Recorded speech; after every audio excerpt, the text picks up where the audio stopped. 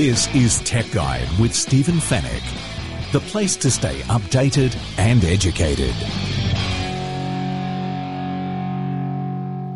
Tech Guide episode 343. Hello and welcome to the show. Thanks for listening and thank you for downloading. Great to have you with us once again.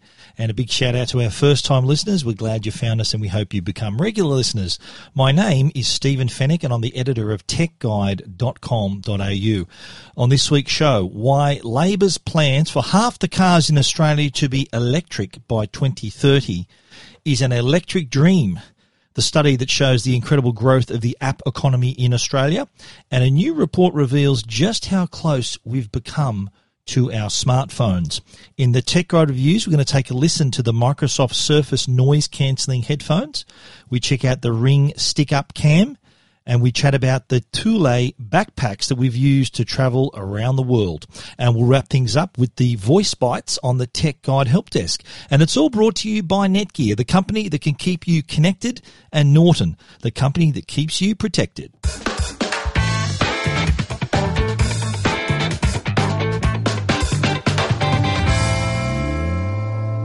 Well, last week, the Labor Party came up with a plan ahead of an impending election to have half the new cars sold by 2030 to be electric vehicles. And this was great news for the electric car industry. It's growing. More manufacturers are creating electric cars. But is this doable? I thought for a start it was good to hear a politician talking about electric cars. But what was apparent was the lack of knowledge about electric cars, the infrastructure required in general, and even a lack of knowledge from Bill Shorten, the Labor leader himself, who on live radio said that it would only take 8 to 10 minutes to charge a car, which is obviously not right. And we're not taking into account there are plans and technologies being developed that can make the charging time of an EV faster. He wasn't coming from there. I think he honestly didn't know that it takes longer to charge an electric car. My phone can't charge as quick as 8 to 10 minutes. So the reason I'm talking about it, and I've written a story, an opinion piece on Tech Guide, is that I drive an electric car. So I think I can speak with a little bit of authority. I've been driving a Tesla Model S for nearly a year now. So it's something that I know very well. I bought my Model S in May last year, and it was one of the best decisions I ever made. I love the car. I love driving the car. I love the fact that I don't have to pay for petrol. I love the fact that it's got a battery that I can charge. That's and my management of that battery is the same as my petrol management in my previous cars. So it's never an issue. I've been asked, well, don't you get worried if your battery's low? Or we'll said, do you get worried if your petrol's low?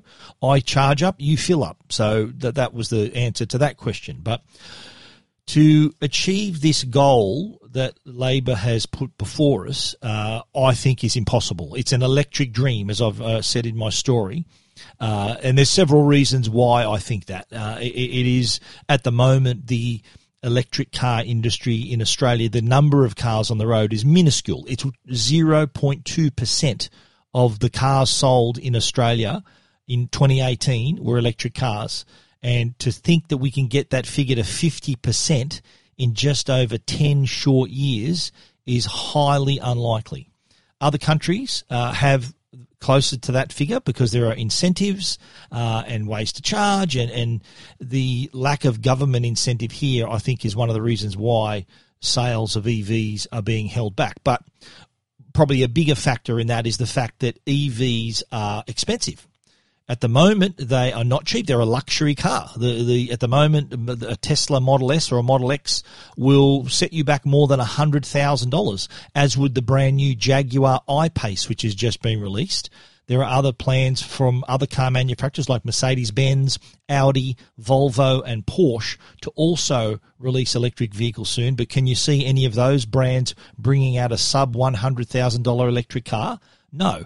Hyundai has brought out a car, an electric vehicle, and it's around the $60,000 to $70,000 mark. So judging just by that, it is not a cheap experience, a cheap venture to go electric. So that's one reason that's keeping sales down. So what's going to change in the next 10 years? I don't know. There's going to have to be more demand for cheaper electric vehicles. There is the Model 3 coming to Australia later this year. That's a cheaper sub $100,000 electric vehicle, sort of the cheaper version of the Model S. That's what I drive. My car on the road was about $140,000.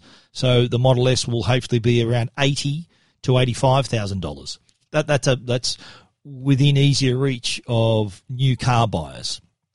But the other things to take into account, apart from just the price of electric cars, which are very high at the moment, and that will gradually change. I think probably in the next 5 to 6 years you may see that change. So again, the 2030 target of 50% new cars electric is just a pipe dream.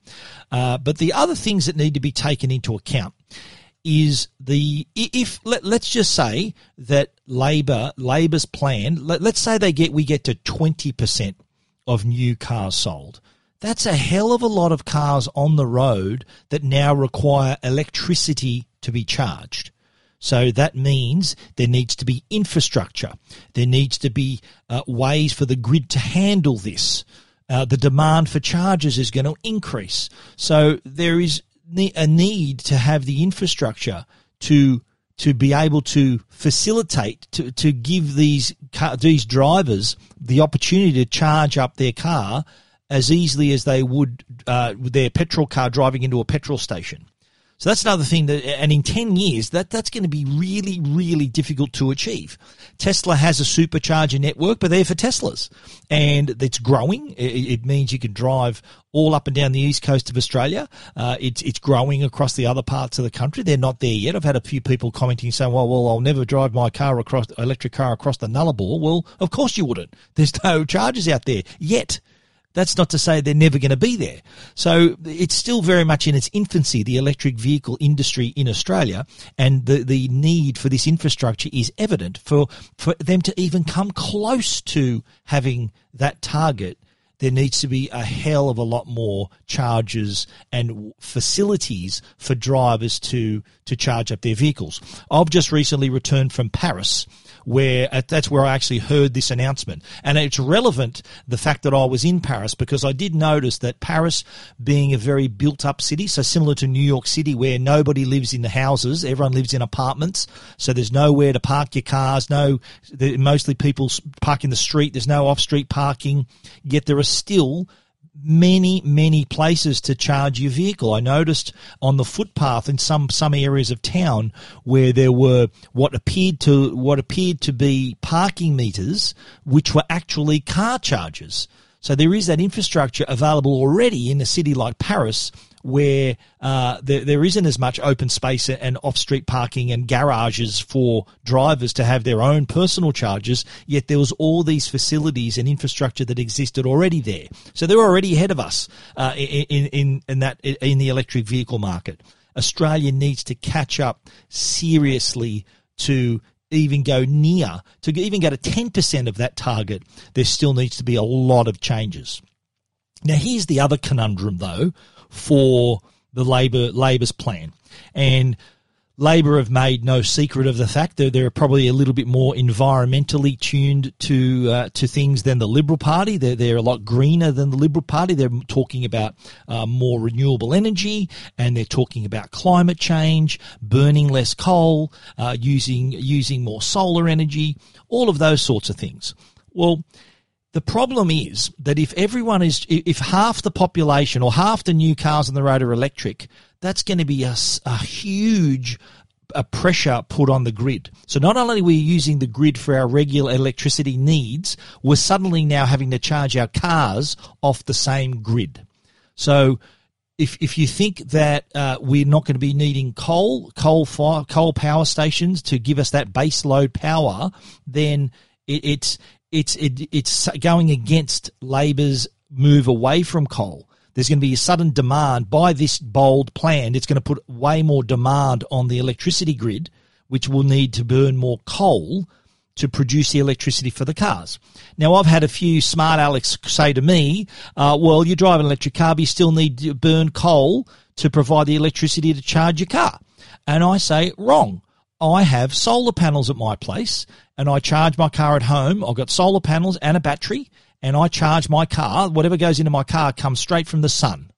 So there is a potential solution as well, where in the future you may need to have a solar capacity at home to be able to provide that added power required to charge your electric vehicle. And we're talking electric vehicles aren't cheap, as I mentioned before. Having a solar system, my solar system cost me close to $20,000. So if people think that, okay, I'm going to need to get a solar system as well as paying extra for an EV, that's going to be difficult. So what's the solution there? Are we suddenly going to provide all this extra electricity for half the population to charge their vehicles? These are the questions that need to be answered. And look, I applaud the Labor Party for going down this path and for even talking about electric vehicles. I think it's great. But I think that there needs to be a little bit more thought put behind this plan and this goal. It's easy to write numbers on a piece of paper or on the back of a coaster and type things out in a press release, but it's another thing to deliver on that promise.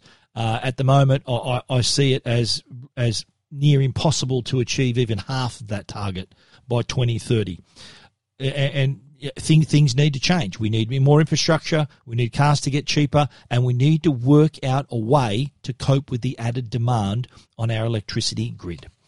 EVs, I'm all for them. I own one. I think they're the future, but we need to come up with a plan to be able to go close to meeting Labor's target. If you want to read that complete story, you can check that out at techguide.com.au. This is Tech Guide with Stephen Fenech. Next up, we're going to talk about apps, and in particular, the app economy.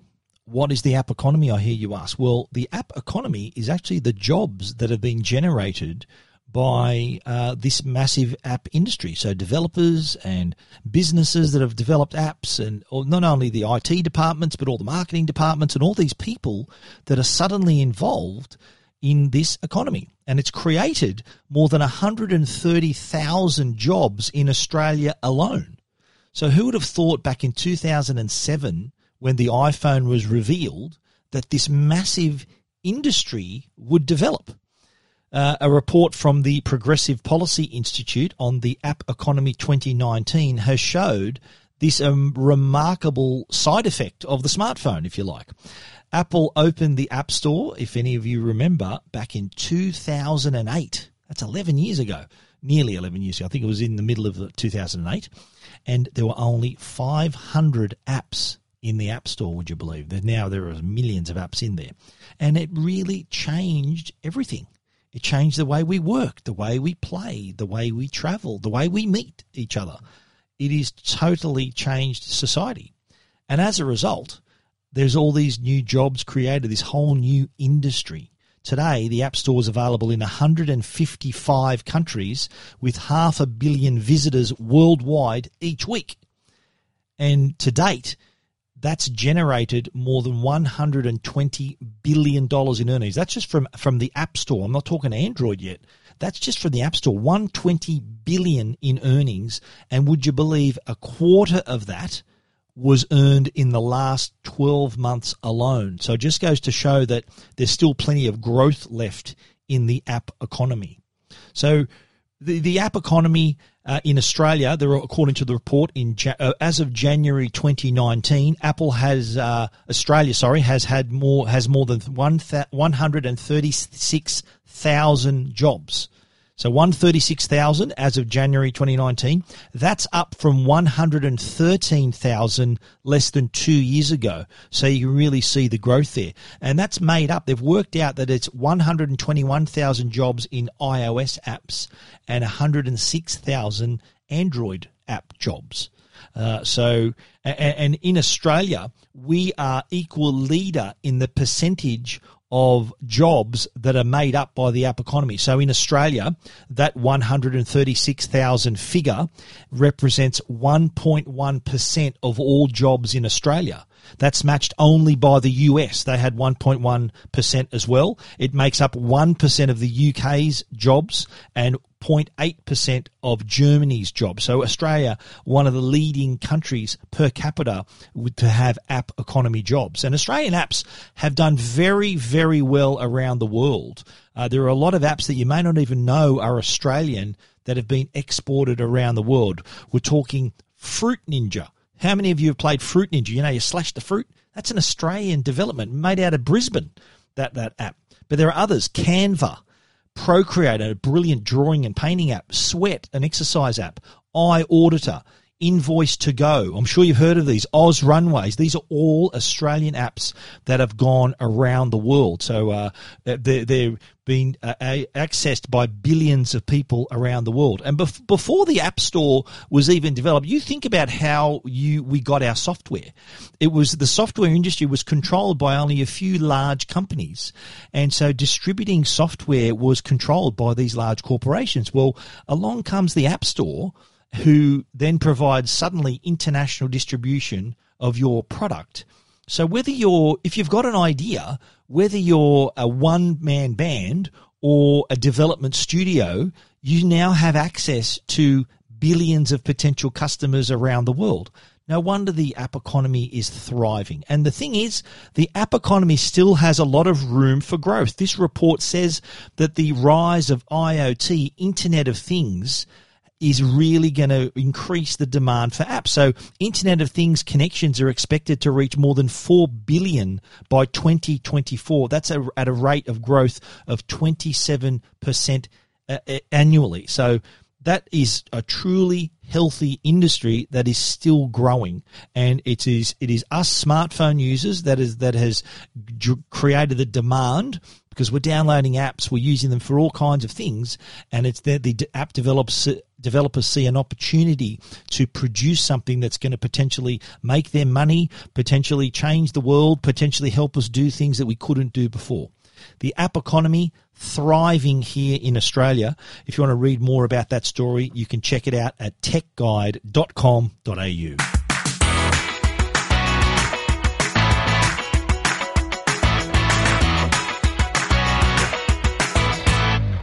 Now, while we're on the subject of smartphones and apps, I thought we'd take a look at the report, the Mobile Nation report, which was released by the AMTA, the Australian Mobile Telecommunications Association, in association with the Deloitte Access Economics.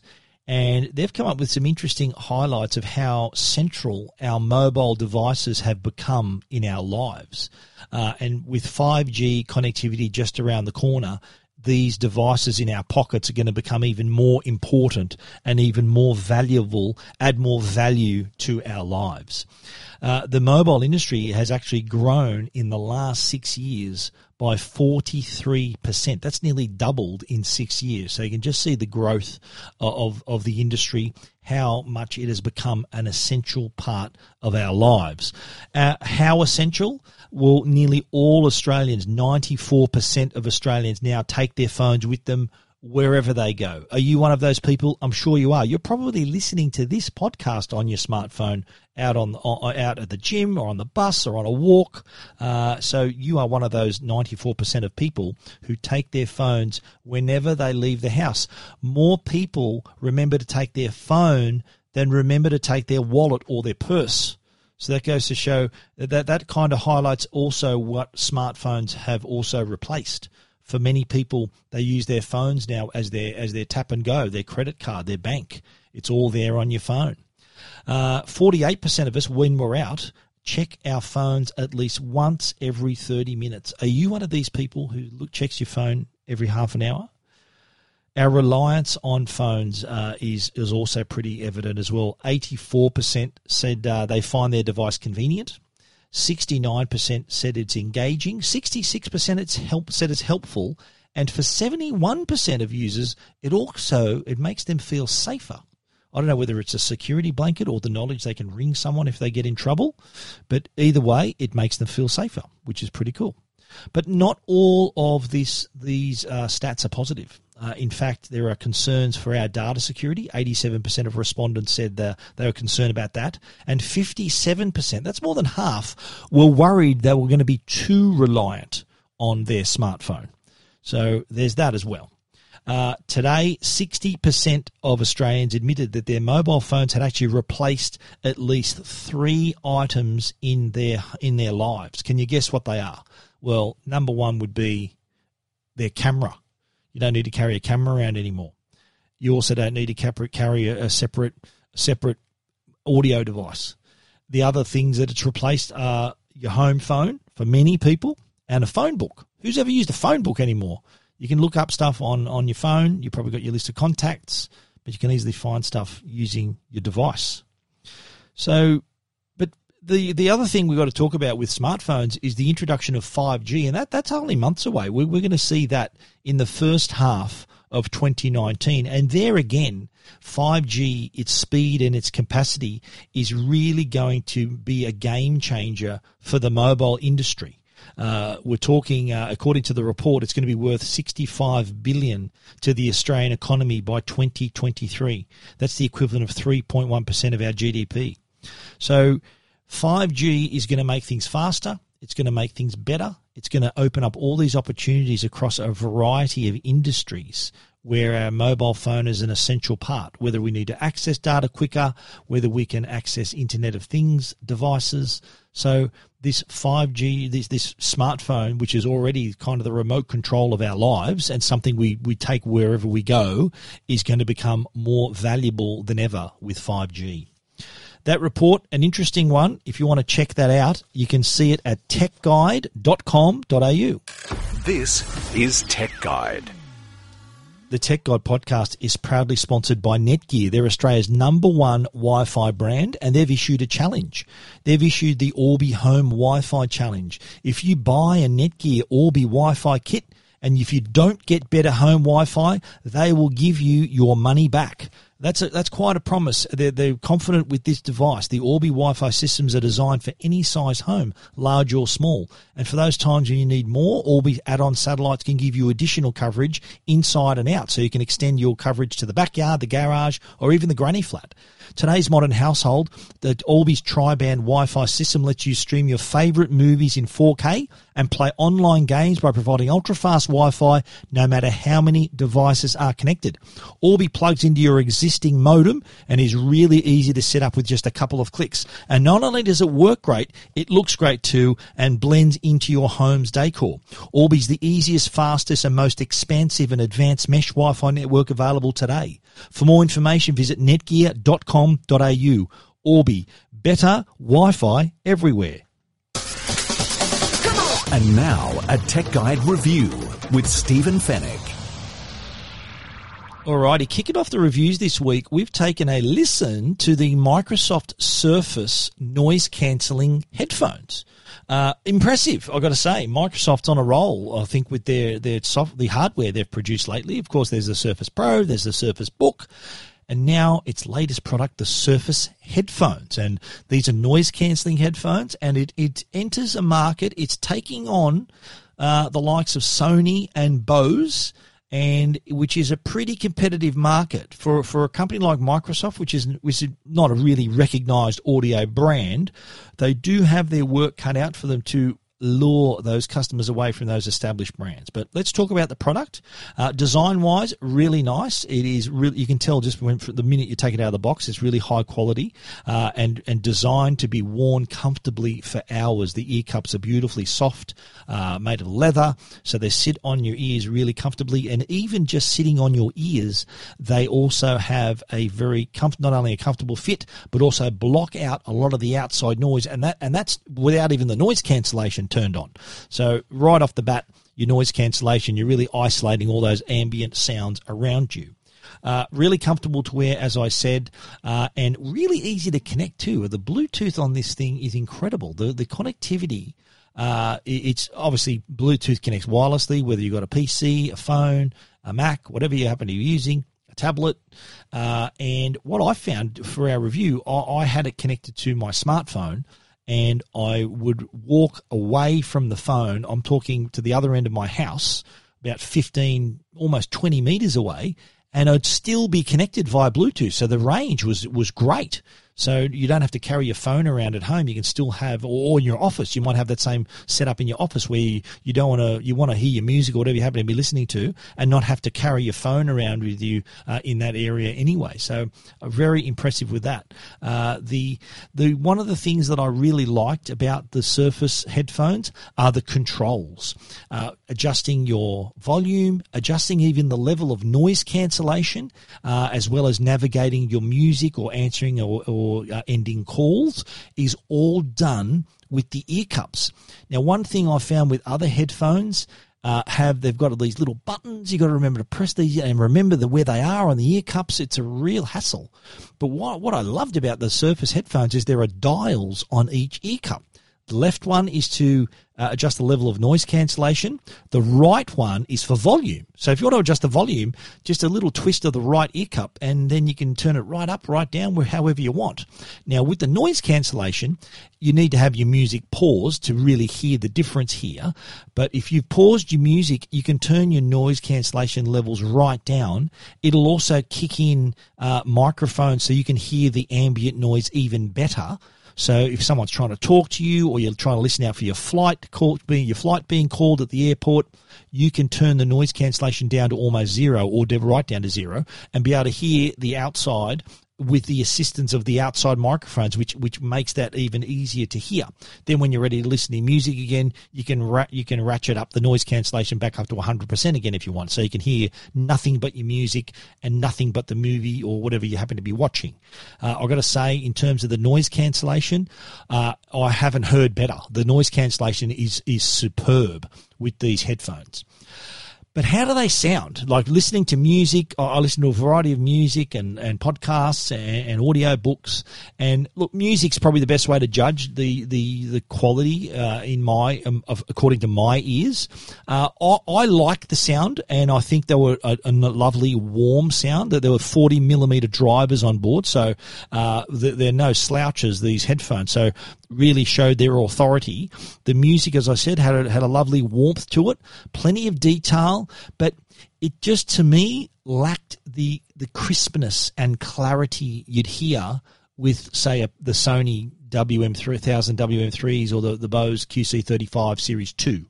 They're the kind of the ballpark headphones, because they're similarly priced. We'll talk more about that later. The bass, I thought, was a little on the weak side. I'm a fan of having a little bit more bass. I'm not kind of Beats level bass, but slightly more than average. I was hoping it would have been better having a companion app with these headphones, so you can maybe do a bit of equalizer adjustment, maybe have a bass heavy mode you can plug into or something like that. There was no such thing offered. So look, don't get me wrong, great sounding. Microsoft's first attempt at noise cancelling headphones were terrific, very impressive. I just don't think they're in the same class as Sony and Bose. And when you're asking for $499.95 for a pair of headphones, and customers are looking at the now cheaper Sony and Bose headphones, I think, to be frank, Microsoft will lose that. Customers will stick with an audio brand rather than Microsoft. Unless you're a real Microsoft fan, you got other Microsoft products, you can use Cortana and things like that. But if you're going to drop $500 on a pair of noise cancelling headphones, then I think maybe customers are going to look elsewhere. If this was priced a bit more aggressively, maybe $349, $399 maybe, then maybe they're in with a chance. From the research I did comparing the other prices, Sony's headphones, the 1000 WM3s, which to me are probably the best noise cancelling headphones on the market, they're down to $399, and the Bose QC35s are down to $349. And here's Microsoft trying to charge $500 for noise cancelling headphones. I'm afraid they're going to lose that. But on their own, as I said, sound great. If you've got plenty of money and you want to give Microsoft that much for headphones that frankly don't sound as good as the Sony and the Bose headphones, then go for your life. But on their own, as I said, sound great, great first attempt by Microsoft. Would love to hear what they come up with next, because I reckon they would have learnt a lot from this. They would have got a lot of customer feedback, even hopefully feedback from these very reviews. So I'll be keeping an eye out for Microsoft's future products. But as I said, on its own, sound great, just not quite to the Sony and Bose level. If you want to read more about that review, you can check it out at techguide.com.au. This is Tech Guide with Stephen Fennick, the place to stay updated and educated. Okay, more reviews. Let's talk about the Ring stick-up cam. Now, Ring, as we know, is the doorbell company. That's a pretty popular product, the Ring doorbell. I've got it myself. They've extended the ecosystem. There are now other cameras you can buy with light sensors on board and other things. So the latest addition, though, is the Ring stick-up cam, which, like its name suggests, means you can stick it up anywhere. You can put it inside or out. Really easy to install, really easy to connect as well. All you need to do is find a place. You can mount it horizontally, so on a surface. You can mount it vertically, so like on a wall. You can even hang it upside down, so maybe off a ceiling or a surface, a horizontal surface, maybe the top of a deck or something like that. And it's really easy to set that up. As I said, just 3 screws, and there's even a built-in level, so you make sure you get it straight. And then once you've done that, once you've decided where you want to put it, it's then a matter of just syncing it to the app, finding the wireless network, typing in a password, and bing, bang, boom, you've connected the Ring app cam, the stick-up cam. It is, it's dead set 10 minutes work to get this installed and connected, and then you've got a full HD view of whatever you've aimed it at. And in our case, we aimed it at our backyard because, as I said, I was in Paris last couple of weeks, and I wanted to keep an eye on my dogs. I wanted to keep an eye on Ziggy and Logan. I wanted to see what they were up to. I wanted to check in on them. I also set motion recording, so anytime there was any movement, I could check on that at any time. Now, to have that luxury, or that ability, I should say, you do need to have the service that allows you to look back at your video. So you need the Ring Protect plan. So it's just $4 a month or $40 annually. So it allows you then to look back, I think up to 30 days. If there's any movement that's been recorded, you can look at it. So it's up in the cloud and all of those things. So worth having that extra $4 payment a month or $40 annually. Just lets you access the videos that it records. You can do live views, which is what I did as well. That's free. You can live view. I was actually talking to my dogs through the camera. It's got 2-way audio, and they were looking up at the camera thinking, where's this noise coming from?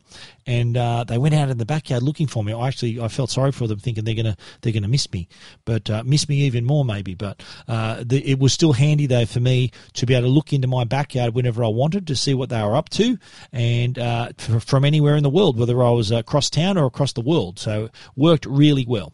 The thing for me was one little downside to it is the battery life could probably be a little bit better. If you're away for a long time, there's the potential that the battery will run out while you're away. If you're away for, say, 2 to 3 weeks, you're going to be on fumes, the battery, by the time you get back. Especially if there's a lot of movement in front of the camera that it's recording, that's going to use up battery life. And in our case, it still had enough battery. We were away for 2 weeks, and it just had enough battery. I've been home a few days, and I'll probably need to charge it up in a couple of days. But just keep that in mind. If you're away for a long time, you may see the battery may run out while you're away. So battery level could be better.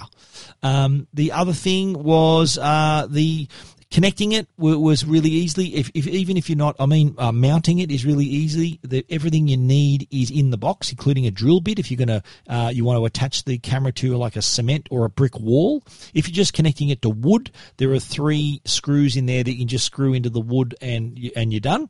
That's really easy too. Just on the battery, there is one workaround.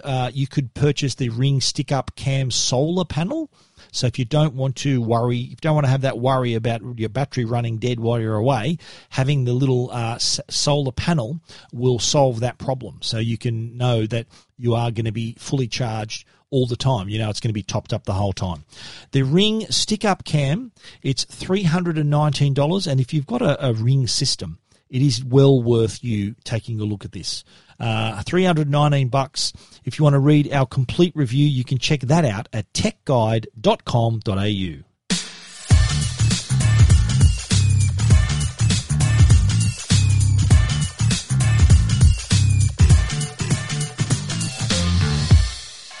Now, next up, we're going to chat about backpacks, and in particular, the Thule backpacks. Now, I'm probably wondering, what the hell? I've never heard of Thule. That's what I've been told. That's how I've been told to pronounce this name. Spelt out, it's Thule, which a lot of people may think is Thule. But according to Thule themselves, Thule is how you pronounce it, even though it's spelt Thule. Thule, a lot of people might be saying. Now, this is a brand that you've probably heard of. This company makes roof racks. They make those roof pods. I'm pretty sure you've seen those, bike racks.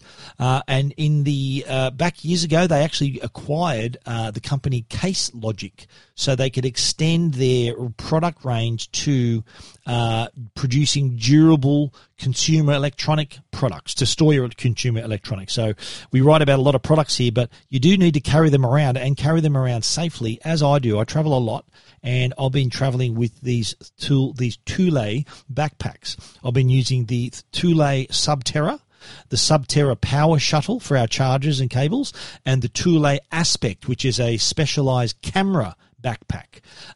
Thule has been around for more than 75 years. It was founded by Erika Thulin in 1942. That's Thulin spelled Thulin. That's where the name probably comes from. But Thule is how you pronounce the name. And it has now full range of not only those products that I mentioned, the roof racks and roof pods, but now has backpacks for consumer electronics, and also has a luggage range. And one thing that Thule does is create a new industry standard for the quality of the bag. So typically luggage is made from 600D nylon. That's kind of the standard. Well, Thule uses 800D to ensure that you're getting that added strength. So going over and above. Now, starting with the Subterra, this is a 30-litre backpack. That's the storage capacity. And this was my daily driver backpack because it carried my laptop, it carried my tablet. There was space in the front pocket for the tablet, space in not only the back pocket but also the side pocket for the computer. Fits up to a 15.6-inch computer, but also had pockets for pens and my phones and a little padded area for maybe you want to put your phone in a protected area, maybe a pair of glasses. Had water bottle holders on the side. Inside the main compartment, there was also plenty of storage space. So I used to put my chargers, my batteries. I even fit an SLR camera in there as well, even room for a book. And all these things all fit in this backpack, and it was really comfortable to wear because it had these adjustable straps, had this breathable fabric on the back. So it was really comfortable, and I was able to carry around a hell of a lot of stuff pretty comfortably. The side pockets are designed for your water bottle, but I mentioned I was in Paris recently, and you know what I put in the side pockets? And this is something that I've told Thule they should market this. In the side pockets, I put my water bottle, but on the other side pocket, I put my baguette. It's a great way to store your lunch. So if you've got a Subway or a baguette, that's a nice storage area for that as well. I've invented that use for it, and I think I told them if they want to go with that in their marketing, to feel free to use that. Now, the other thing I used was a related product, the Subterra Power Shuttle. This is the backpack, by the way, is $299.95. I'll talk more about the price in a moment. But the little Subterra Power Shuttle, that's $49.95, so it matches the Thule Subterra bag. And this was a great way to carry around cables. You've got elastics to be able to store your cables neatly, little charging plugs. You've got room for a pen, pockets to put things like cables. There's even room for a charging battery. There's a back pocket as well. So really handy to manage all your cables and charging needs, or any other thing you wanted to store there as well. So that was pretty cool. The other backpack was the Thule Aspect. Now, this is a camera backpack, and I carry around camera gear. I shoot video, I take photos, and the Aspect was perfect because it provided not only the protection for the gear, and anyone who's into photography will know that gear is not cheap. You want to be able to protect that investment. So that provided the protection, but also the access, really easy access to your gear. Now, inside the Aspect is a customizable padded storage area that can fit a DSLR body and your lenses, and it's accessible from the side. So if you say you got the Aspect on your back, if you want to access your camera, you simply whip it around to your front, and right there on the side of the bag is now suddenly accessible for you to rip out your camera and start shooting. Now, the top half of the bag also has a really large storage area so that it's really easy to access that any time at all. There's also room in the Aspect bag for up to a 15.6-inch laptop as well. I should mention too, by the way, the Subterra backpack has also a side pocket, so side access to the computer compartment, the laptop compartment. Really handy when you want to just get your laptop in and out quickly, especially if you're going through like airport security. It's really easy to whip out the laptop. You know, they tell you to take out the laptop on its own. Really easy to do that out of the side of the Subterra. That was one of my favorite features. But the Aspect also has plenty of room. That top half of the bag, as I mentioned, has room for your extra lenses. You can even put in there like cables and batteries, zippered pockets for your memory cards and other things. Even put your wallet in there. There's also a side strap so you can secure a tripod in place too. And there's room in that bag if you want to fit it in there. Not only is there room for a laptop, but you can even fit a little mini drone, like a foldable drone. Like if you've got the DJI Mavic Pro or the Mavic 2, they will fit in there as well. That's another photography tool as well, and they'll fit in the Aspect too. Now, the Aspect is also $299.95. Now, I wanted to talk more about that price. People may think, well, that's expensive for a bag, but you think about what you're buying here. This is a product that's going to protect the devices and camera gear you've spent thousands, potentially tens of thousands of dollars. So having a product that's $299.95, you know, Thule gives you that added strength of construction. So the building materials are over and above what others provide. They also provide great protection. They're very durable, versatile. And that's what you pay for, that quality, that peace of mind that you know you're getting great protection. So you know they're strong, you know they can handle your day-to-day usage and keep all your gear safe. That's really important. At that price, I call it's an investment to protect your other investments. So I think it's worth that price. If you want to hear more or read more about the Thule backpacks, you know where to head, techguide.com.au. This is Tech Guide with Stephen Fennick. The Tech Guide podcast is proudly supported by Norton. They're the company that can protect you and your family online. Now, we live in a world where hackers are constantly finding new ways to steal your personal information. And because we spend so much time online, it's quite possible we could find ourselves in a cyber criminal sites.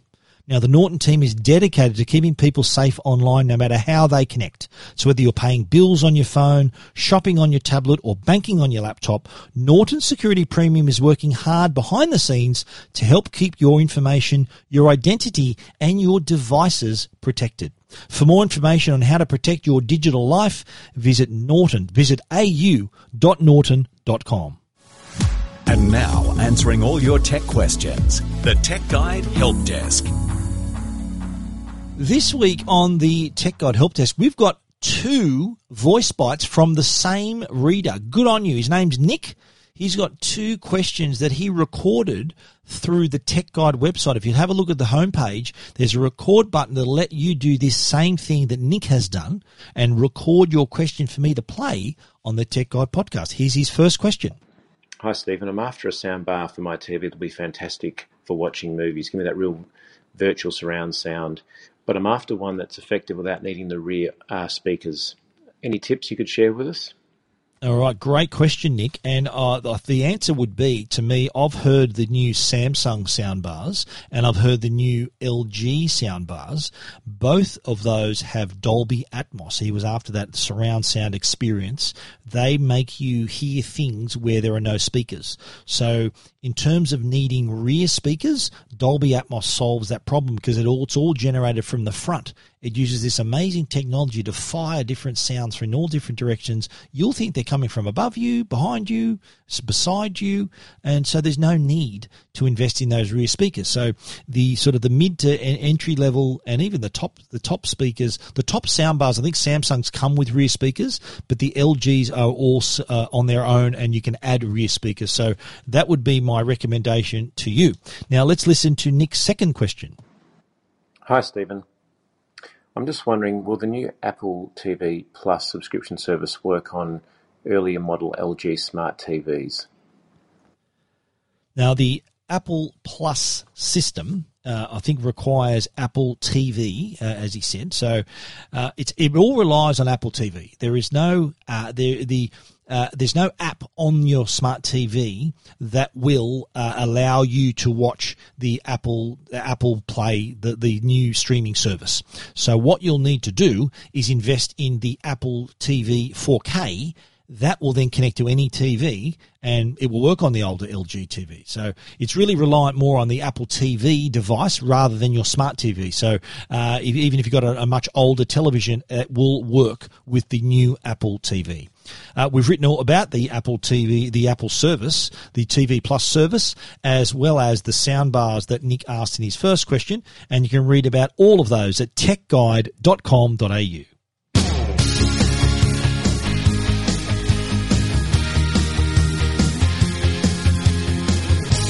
And that's the end of our show for this week. You can read about everything that we've talked about at techguide.com.au. Send us your voice bite. Click on the record button on the middle of the Tech Guide site on the homepage, and you could hear your voice on the next Tech Guide podcast. We'll also accept emails too if you want to go old school, info@techguide.com.au if you have a question. We want to give a special thanks to our sponsors, Netgear, the brand you can trust for all your Wi-Fi needs, and also Norton, the company to keep you and your family safe online. Thank you for listening. We look forward to you joining us again next week. So until then, stay safe and stay connected.